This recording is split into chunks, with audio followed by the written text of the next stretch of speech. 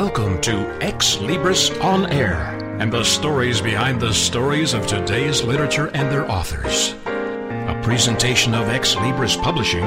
Host Steve Jorgensen connects with the writer to share the vision and inspiration behind their works. Insightful, informative, and always entertaining, please welcome host Steve Jorgensen and this week's edition of Xlibris On Air. This is Xlibris On Air. My name is Brian Houston. Today we are talking about a book entitled Safe Haven, a real-life testimony of faith and prayer. And with us is the author of that book, Steven Turnwald. We're talking to him from his home in Ohio right now. Mr. Turnwald, how are you? Yes, fine. Thank you. How are you, Brian? Doing very well. Thank you very much for coming on with us today. We're excited to talk to you about your book. Tell me a little bit about yourself, first of all. Have you written books before? Actually, this is my first book attempted, and hopefully I can write after more books. Well, I'm sure you can. Tell me about yourself. What kind of work were you doing before you decided to write books? Well, I did some different things. I surveyed for a while. I then worked in factories. That's mainly the biggest job I've been at, is working in a factory. So, then writing, that was my second-hand job, was writing. It kind of came as a hobby, but it turned into a lucrative thing for me. How so? I believe from the inspiration of God, He's filled me with knowledge to give me something to write about, and I find the kingdom of God is a very interesting subject to write about for me. Outstanding. So I guess this led to writing the book Safe Haven, a real-life testimony of faith and prayer, right? Yes, that's correct. Okay, so tell me a little bit about the book. What is it about? Well, the name Safe Haven, I gave it Safe Haven because, well, after writing, I come to find that I was writing about the kingdom of God, and my understanding of Safe Haven is that it's another name for the kingdom of God for me, and hopefully for others. What was it that inspired you to write this book? Well, I served in the military right after coming out of high school. I had to deal with a severe illness that I went through, and really it altered my life drastically, and it made me see in a new light who God was. And I just thought I had to write about it to let people know who this God is. So is this a personal story, or is this a collection of other people's stories? No, it's a personal story. It's many stories put together, actually. There's 21 stories in all. And these are all things that happened to you over the course of your life? Well, it's sort of. They happened in my life, yes, but also they're insights into helping people for self-betterment in their own lives, for instruction, for guidance, for somebody to lead them on. One of the things that I read in the description of the author in our questionnaire here was that you were inspired by a dream. What can you tell us about this dream? It was about God and where my life was heading, and He sort of gave me a mission to sort of accomplish or set in track for others, and just kind of develop from there. So how long ago did you actually begin the work on this book? Okay, well, it's been about 10 years from the day today. Actually, it's close to 10 years from the day. Okay, and it took you 10 years to write the book? That's correct. Well, tell me a bit about the process. Why did it take so long? And kind of talk a little bit about how you got to the point where you finally completed it. From the illness I acquired in the Air Force, I was hearing voices, and I had to separate the voices from God and figure out the voice where he's coming from. And once I got God tuned in, I was able to actually get direct contact with Him occasionally, and otherwise through the church and through the saints. And yes? Go ahead. And so it was just a matter of refining what I had written and finding my direction. So you were able to complete the book after about a 10-year process. So now that it's all completed and done, what were some of the things that you learned about God that you want to share with your readers? Well, God is not a dictatorial person. He's not a police enforcer. He's a loving, gentle God He was slow to anger, and he likes to give mercy unto people. He likes to forgive people, and he likes that people accept his mercy and forgiveness and go on with life and have joy and confidence in him and seek a pure heart. Was this something that it took you a while to learn, or is this something that came with almost an instantaneous revelation? Oh, no, it took a while to learn. It was a slow maturing process. And you mentioned that he was having to help you deal with your anger. Is that what you said? No, it wasn't anger. Well, I did deal with some anger, but that wasn't the main topic. Okay. It was dealing with the spiritual a lot, and I learned from that you should not serve spirits because that will get you into some deep trouble. Was all this a result of what you dealt with from the illness that you dealt with from your time in the service? Yes. So tell me some of the things that you want people then to come away from your book after they've read it. What would be some things that you'd want them to understand, have learned about from reading your book? Just for one aspect of my book, I went to letting go, and it refers to in believing we must let go. I divided the 5 letting goes in Safe Haven. Let go of synapses, breaths, souls, bilocations, and minds. God grants us freedom so we are able to let go in life with these.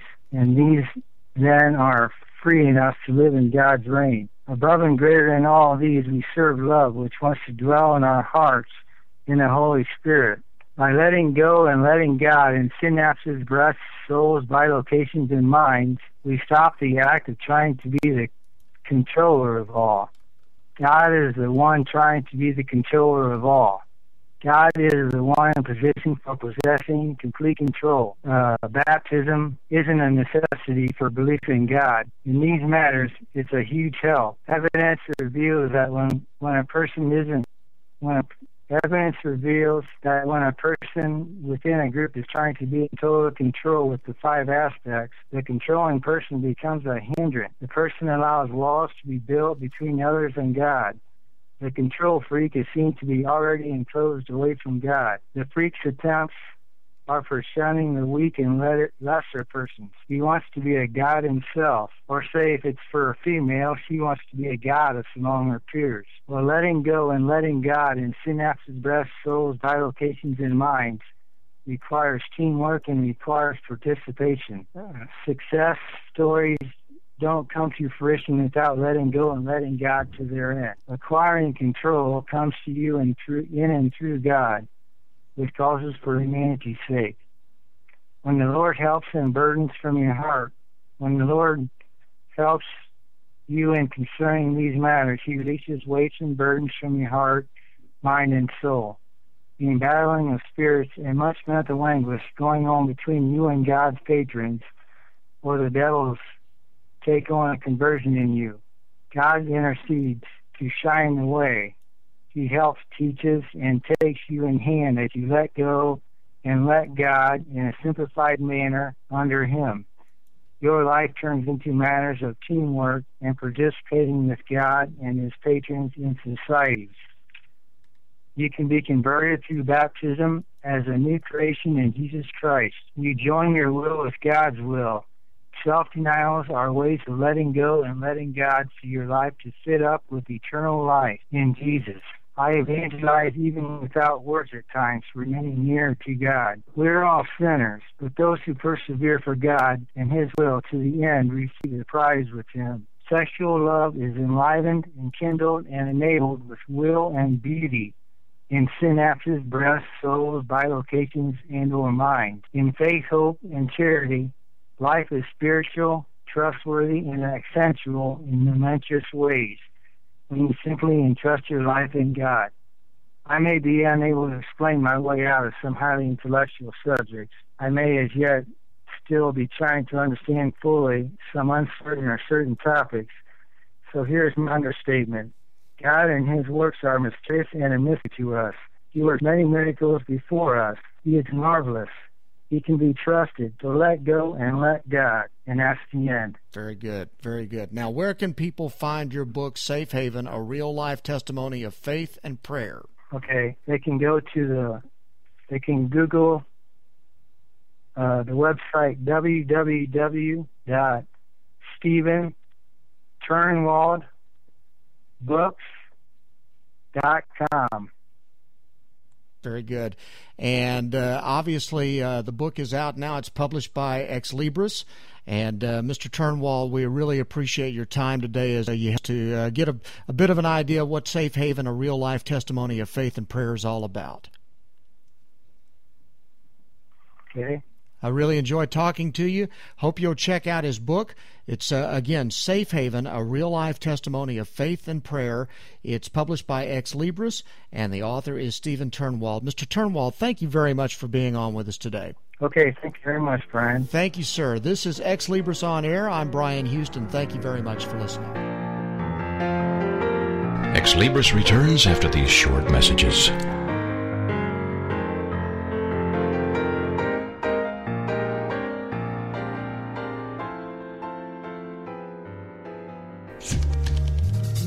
Hi everybody, this is Pete Dix of Beatles and Beyond.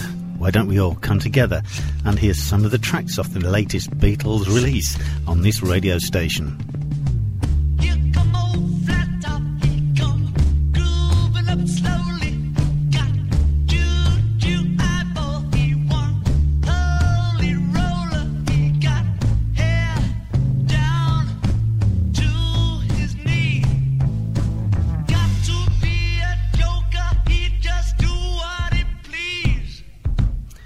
Yes, why don't you look up the schedules on this radio station and join me and Beatles listeners everywhere to hear these latest releases from the Beatles on Beatles and Beyond with Pete Dix.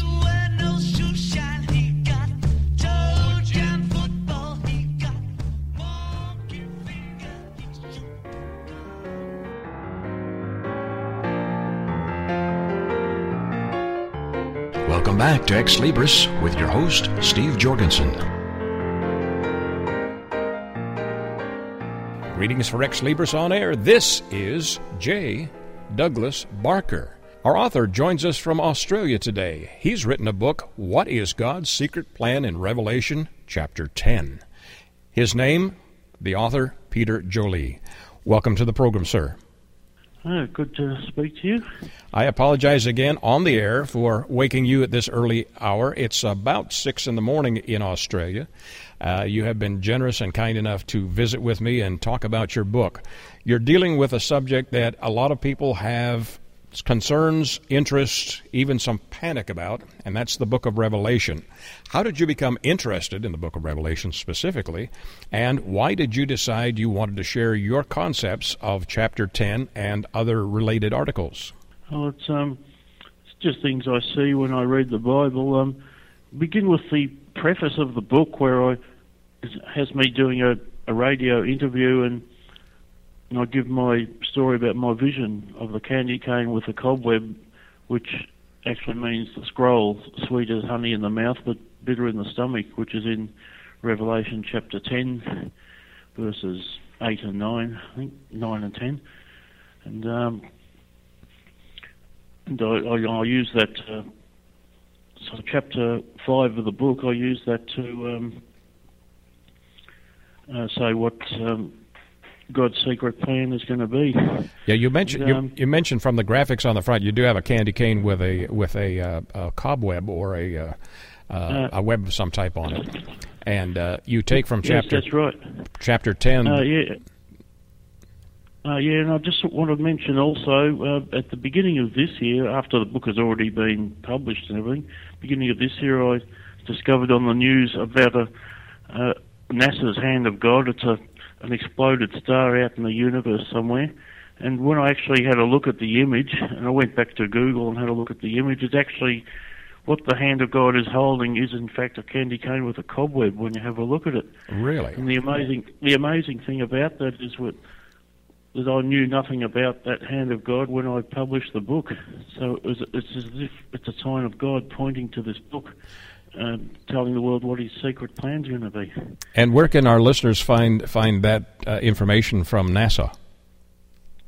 Just go to Google and just type in NASA Hand of God, and people will be able to see images of. Just go to images, see all the images of this hand. And it looks like a actually blood pouring out of the palm of the hand, like from the Jesus on the nail of the cross, so it looks like his hand with the blood pouring out, and in his fingers, when you look at the object in his fingers, it looks like a candy cane with a cobweb.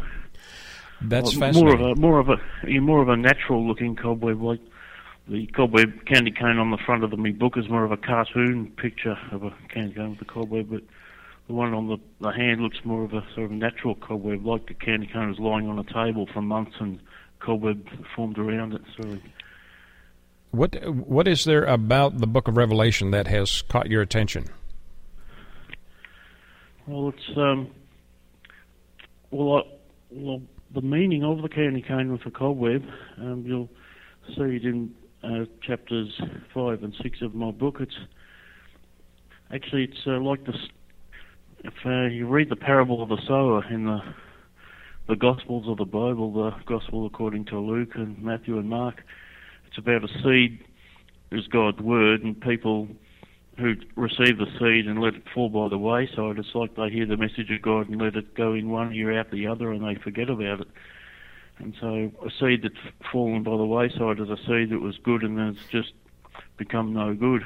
And so it's a candy cane with a cobweb is the same thing. It's instead of being eaten, it just gets wasted and just left there and just gathers a cobweb. So it was something good that came from God that people ignore the message, so it becomes no good. You also refer to John's comments in the Book of Revelation, where you quoted him in Revelation 10:10. In my mouth it was sweet as honey, but when I had eaten it, my stomach was made bitter. You talk about sweet and bitter in the same context of the Revelation. Yeah, that's written on the front cover of the book.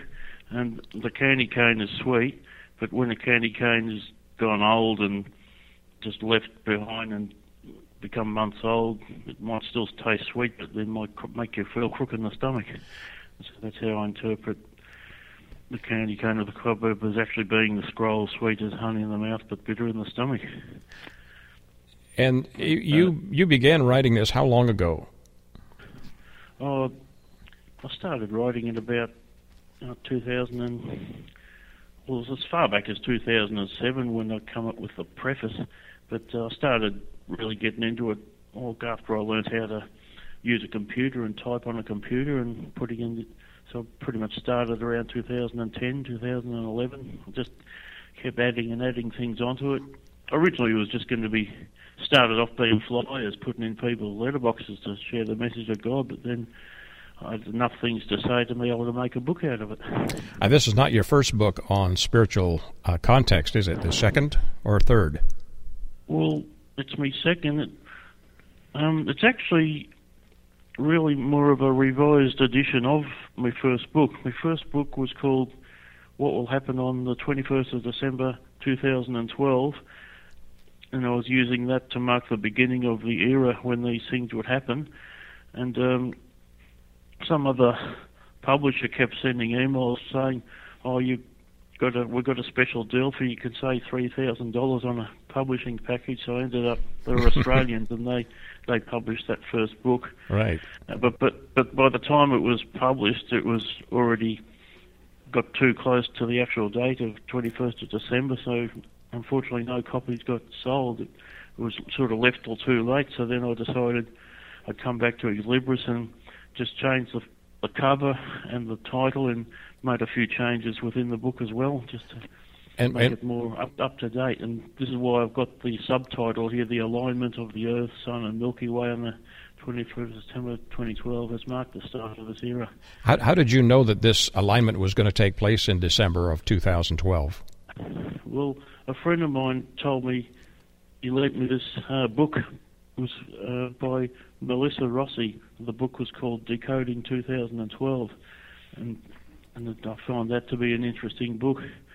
But on my 2012 book, which is an earlier version of the God's Secret Plan book, I don't mention any of the predictions people were making about 2012. People were saying there was going to be terrible tsunamis and earthquakes caused by a reversal of the poles, the North Pole becoming the South Pole, so to speak. And people thought the biggest volcano in the world was going to erupt and darken the whole Earth. there were people saying that on the 21st of December of that year, a big comet or even another planet was going to hit the Earth. All these ridiculous stories. But my book just points out that from that day, the events of chapter 10 of Revelation would take place. And what is that in your observation that is going to take place that ushered in this era?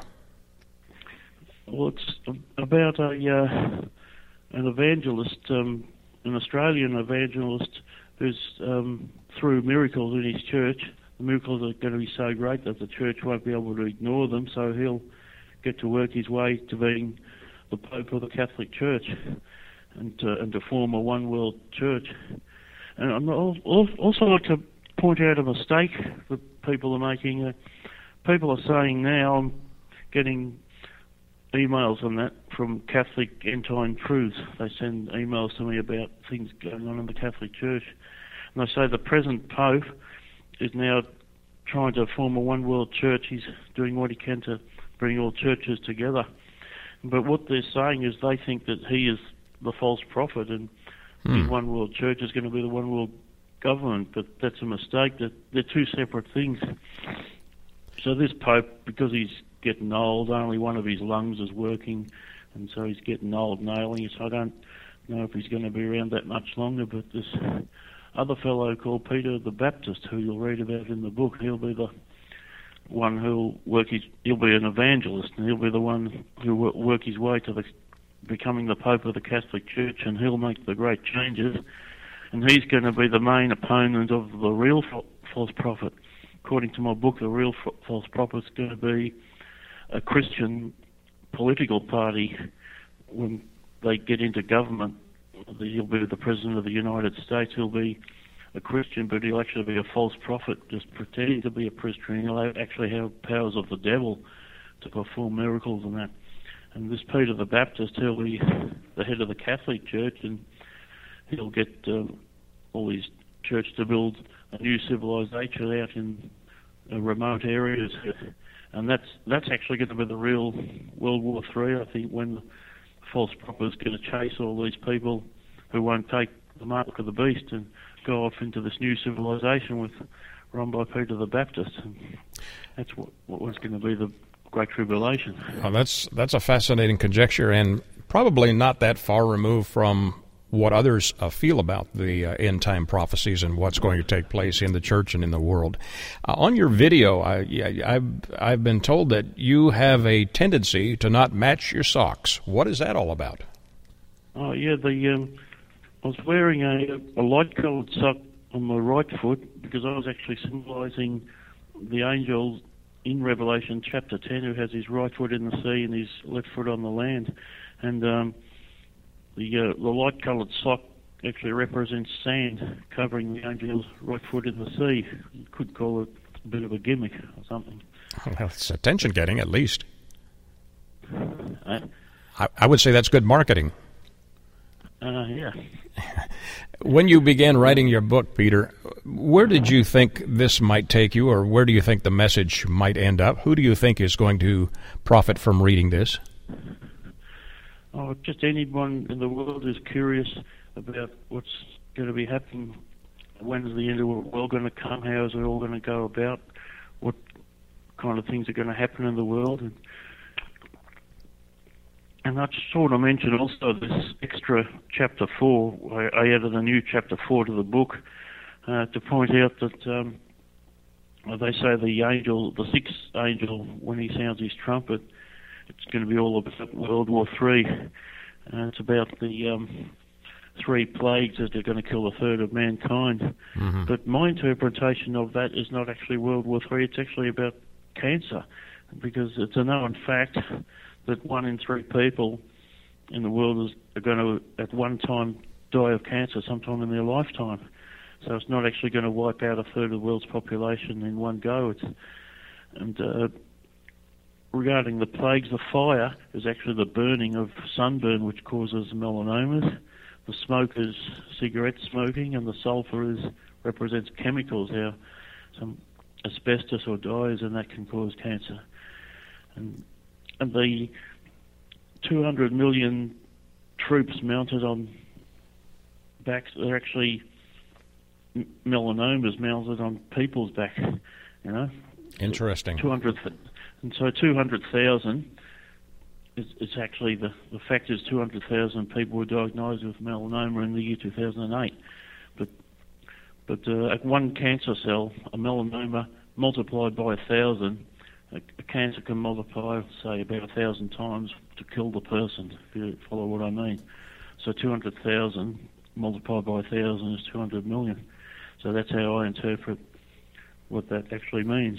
That's a unique perspective. Your book is short enough that anyone with curiosity about the book of Revelation or about prophecy or end-time events or the future, even if they are not religious in their context or in their personal lifestyle, would enjoy reading your book, because it does give you some ideas, some thoughts that are a little bit different from the mainstream concepts. How would you introduce your book to someone in a couple of sentences or maybe a couple of paragraphs, Peter? Well, it's just a book which is going to reveal what God's secret plan is going to be according to Revelation chapter 10.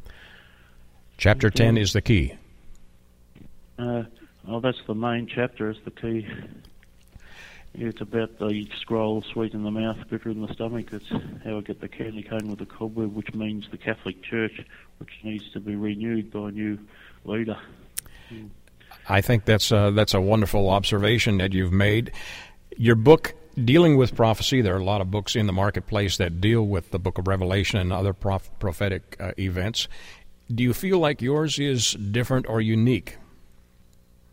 I believe it's unique. My vision of the candy cane and the cobweb, I believe, is unique. And I also want to say that I have plans to, somewhere in the next few months, to actually revise the book again, because what I want to do is put a picture of NASA's hand of God in the lower left-hand corner of the cover, and where it says the alignment of the Earth on Milky Way, December 21st, 2012, is marked the start of this era. That's going to be replaced by a new thing. It's going to say NASA's hand of God is holding a candy cane, and it's a sign of the end times. It's all in this book. And the back, I'm going to take all the I'm going to keep the candy cane with the cobweb on the front, but they're going to remove the rest of the cobwebs off the book, and the back of the cover is going to have information about NASA's hand of God and how it relates to the book. Fascinating. So this is an opportunity now for people to buy the present edition of the book, which will soon be obsolete, so it will end up being a collector's item. They'll have the first edition, which has all the cobwebs all over it, giving it a bit of a gothic, sort of a Halloweenish look about it. I think it's fascinating to see the cover, and your concept is certainly not what I would have interpreted. I plan to read it in its entirety also, Peter. Peter, you also have a unique viewpoint of the book of Genesis. Peter, what's unique or different about your interpretation of the first chapter of Genesis? Well, my interpretation of chapter 1 of Genesis is actually that everything did in fact evolve. The world did actually come together naturally. It was all done by God's power, but there were dinosaurs millions of years ago, and everything evolved just as the scientific records say, and it's just it's really just the correct interpretation of what I believe is the correct interpretation of Genesis chapter 1. And people did in fact evolve from apes. And then chapter 3 of the book points out that Adam and Eve were actually a supernatural creation. There were already people existing at the time, but they were a supernatural creation, and they were created to live forever, as well as the animals in the Garden of Eden. And then it was Adam and Eve's sin that cut them off from their being able to live forever. Well, you may be correct, because I do know some people that remind me of apes. I don't think they've evolved very much yet, so that might be a true interpretation. Right. There must have been some challenges in getting this completed. Were there any that delayed the publication of the book an extended period, or did you just walk right through it and get it done? Basically, as I said, the original form of the book was called What Will Happen December 21st, 2012, and that got published for the Australians a bit too late, so the date had already passed, and so that's when I went back to Xlibris, and that's when I changed the cover to Was God's Secret Plan, Revelation chapter 10. That's when I put the candy cane with the cobweb on the front of it and made a few changes inside the book as well. Well, this should be a fascinating read. The title again is What is God's Secret Plan in Revelation chapter 10? And our author, who has joined me from Australia, Peter Jolie. Peter, where can my listeners get copies of your book? Can go to my website, which is www.peterjolie.com. And also through Amazon, I think, and Barnes and Noble. Possibly Books A Million? Possibly Books A Million? Possibly, yeah. Just go onto it. Just go to Google or whatever on the internet and just type out Peter Jolie, God's Secret Plan, and you'll come to all the advertisements for my book. Fabulous. And are you planning to do a follow-up book to this one or other subject matters in your future? I'm actually in the process of writing a very different book. It's actually a book about how I travelled around the world on nothing but a government pension. Wow. And this is go back to about around the year 2000, and this was at a time when you were able to get away with getting an airline ticket without booking accommodation overseas. So what I did is I got my airline ticket, and each pension I got, I was just living rough up in Queensland, in Australia, and each pension I got, I was just putting it towards a round-the-world ticket, paying it off like making lay-by payments. Mm-hmm. And so when I had my ticket, I had no accommodation, so every destination I went to in the world, Hawaii, Los Angeles, Las Vegas, New York, and then over to Europe, I was sleeping rough just about everywhere I went. Just Incredible. Sleeping out in the streets. I'm anxious to hear that story myself. I don't think my wife would go along with sleeping rough, but we did something similar to that. We did some couch surfing last time we did a long trip, and that was an adventure. So yours is even more terrifying and exciting all at the same time. I look forward to talking to you about that when it's completed. Yeah. Thank you, Peter, for joining me today. Yeah, thank you. It's been a pleasure. Honored to visit with you. My story. Thank you for sharing it. For Xlibris On Air, this is J. Douglas Barker. Xlibris returns after these short messages.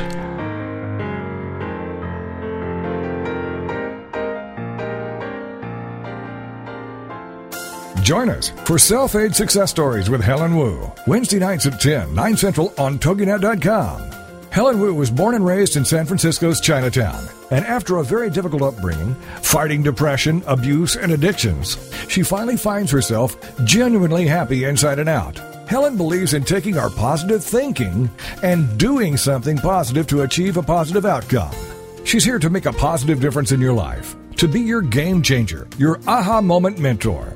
She's ready to help both men and women get into a better place. Helen Wu is also the author of Self-Aid Success Stories, 25 success stories from successful entrepreneurs. Inspired by Ellen DeGeneres, Helen wants the world to know that just because we find ourselves in a difficult situation doesn't mean we have to stay there. We can aid ourselves to a better life. So join us for Self-Aid Success Stories with Helen Wu, Wednesday nights at 10, 9 Central on TogiNet.com.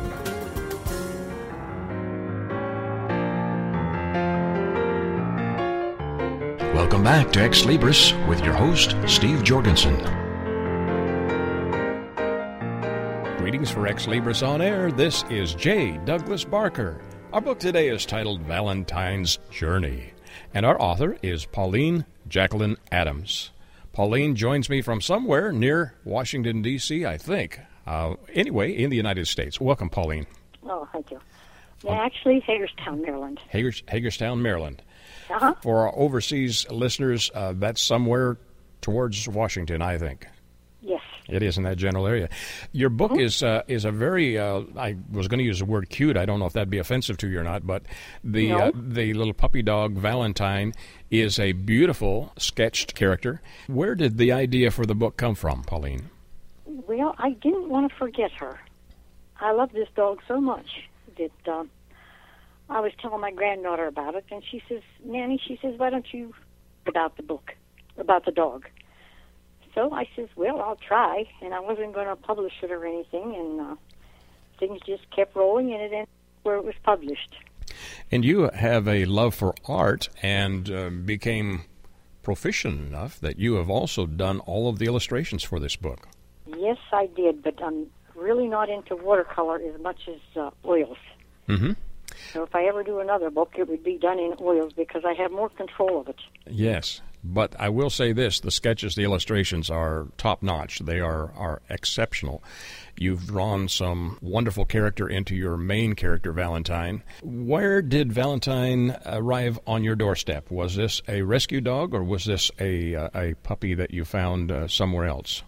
We found her on the Internet. My granddaughter had a Havanese, and I just fell in love with her little Havanese. So I start looking on the Internet for Havanese puppies. And when I did, I found Valentine. And I call her that because my husband got her for me for Valentine's Day. Wow. She was, we had to go to the airport to get her because she came from Johnstown, Ohio. And, well, we had to pick her up down there, and she had a long journey, and poor little thing was just so frightened when we picked her up in this little cage. You could hold her in your hand. She was just about less than 3 pounds. My goodness. Yes, brought her home in this little blanket and stuff, and not a peep out of her that night because my granddaughter says she's going to be whining all night probably. Not a peep out of her. She slept all night. In fact, when I got up in the middle of the night to see if she was still alive, she was just evidently so exhausted. That's unusual. From her long trip. Mm-hmm. The little puppy Valentine has a special place in your heart, obviously, because you've dedicated and written this book about her. Your conversations inside the book are in smaller type, smaller print. Would you say your book is a book of love for Valentine that can be shared with the whole family, or is this a child's book? It's a rather short read, 24 pages. Well, it's more like an autobiography of her, if she could really talk of what her little trip was and living here at the house. So this book would appeal to a wide range of audience, then? I would say so. And she's brought so much happiness to this family. What do you think is the most amusing or fun thing that Valentine has done that you remember? Well, she likes to beg. In other words, we tried to teach her to sit, so she would sit. Mm-hmm. And then we told her to sit pretty, which she would sit up with her little paws up in the air. Wow. And now she uses that for everything she wants. It doesn't work, does it? She's not spoiled. No, she's just loved a lot. Well, I guess love and spoiled could be synonymous words, especially in the case of Valentine. I can see by the sketches why you would think she's a precious addition to your family. In writing your book, when did you decide to do so?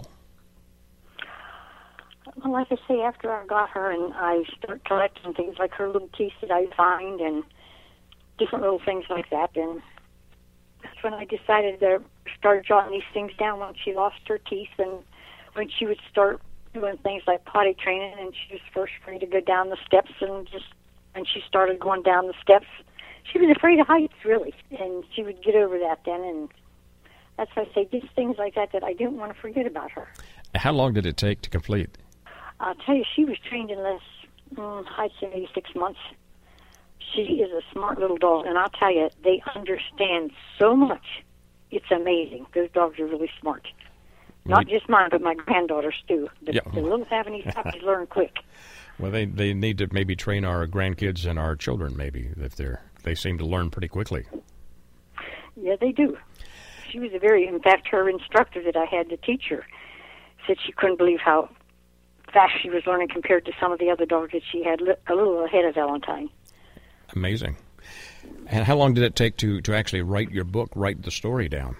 Oh, that was probably maybe 3-4 months, because I'd remember pieces from before the beginning and then keep adding to it.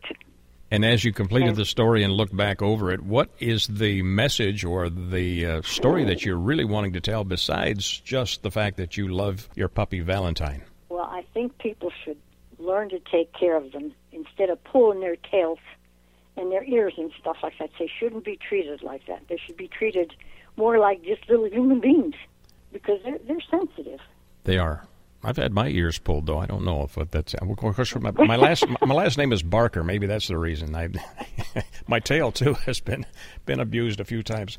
As you completed this and look back, the artwork must have been a difficult task. How much time did it take to get the illustrations completed? Well, you can't believe the photos I have of her.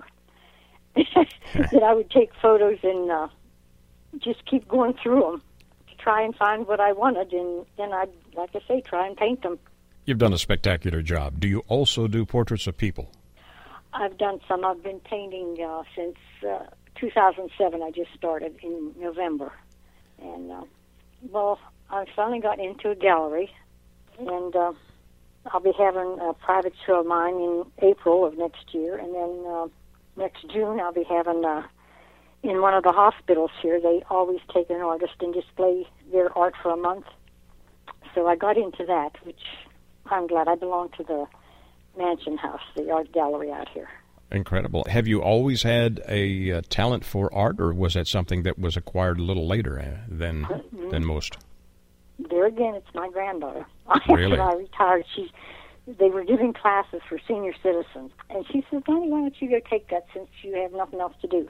I said, "Oh, Jennifer," I says, "I'm too old." She says, "No, you're not." She says, "Try it." So I tried it, and I'm still doing it. And you're skilled. I will tell my listeners this: the book itself is worth the price of admission just to see the artwork. Artwork is very well done, and the story itself is charming. You talk about her days at doggy training school and other events that happened in her life. If you were to introduce this book to somebody in a couple of sentences or maybe a couple of paragraphs, how would you describe it? Just how she grew up.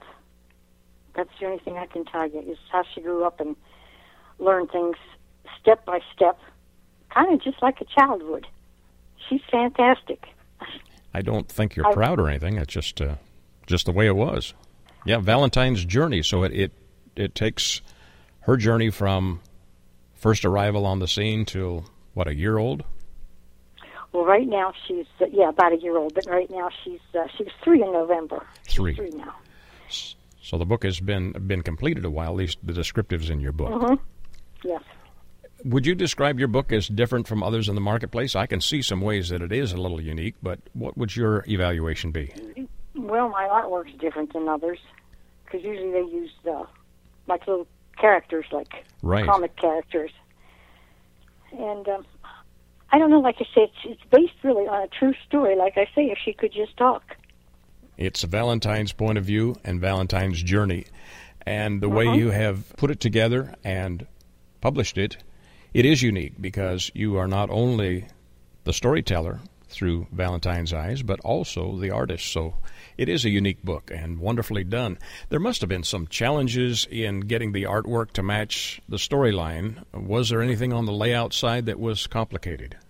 Well, sometimes, like I say, I would have problems finding, because, like I say, I hadn't been painting that well, and sometimes the things aren't in proportion. Like something's out of proportion versus something else. Like maybe the chair's too small for the table or something like that. Mm-hmm. But like I say, I'm learning. I'm still learning. I think you're doing a wonderful job, but this is your first effort. Perhaps there'll be another one in the future about Valentine or some of the other events in your life. I appreciate your stopping by to share Valentine's journey. Our author, Pauline Jacquiline Adams. Pauline, where do we get copies of your book? From Xlibris. Xlibris yes. And they also have it at different bookstores, Amazon.com. Let's see, Barnes & Noble typically will carry Barnes & Noble, books. Yes, they're a good source. They can also do a search online under Valentine's Journey and locate the book. Pauline, thank you for joining me today and sharing the story of Valentine and how she has impacted your life in a positive way. And I love the artwork. Thank you again for taking time to visit. Thank you. For Xlibris On Air, this is J. Douglas Barker.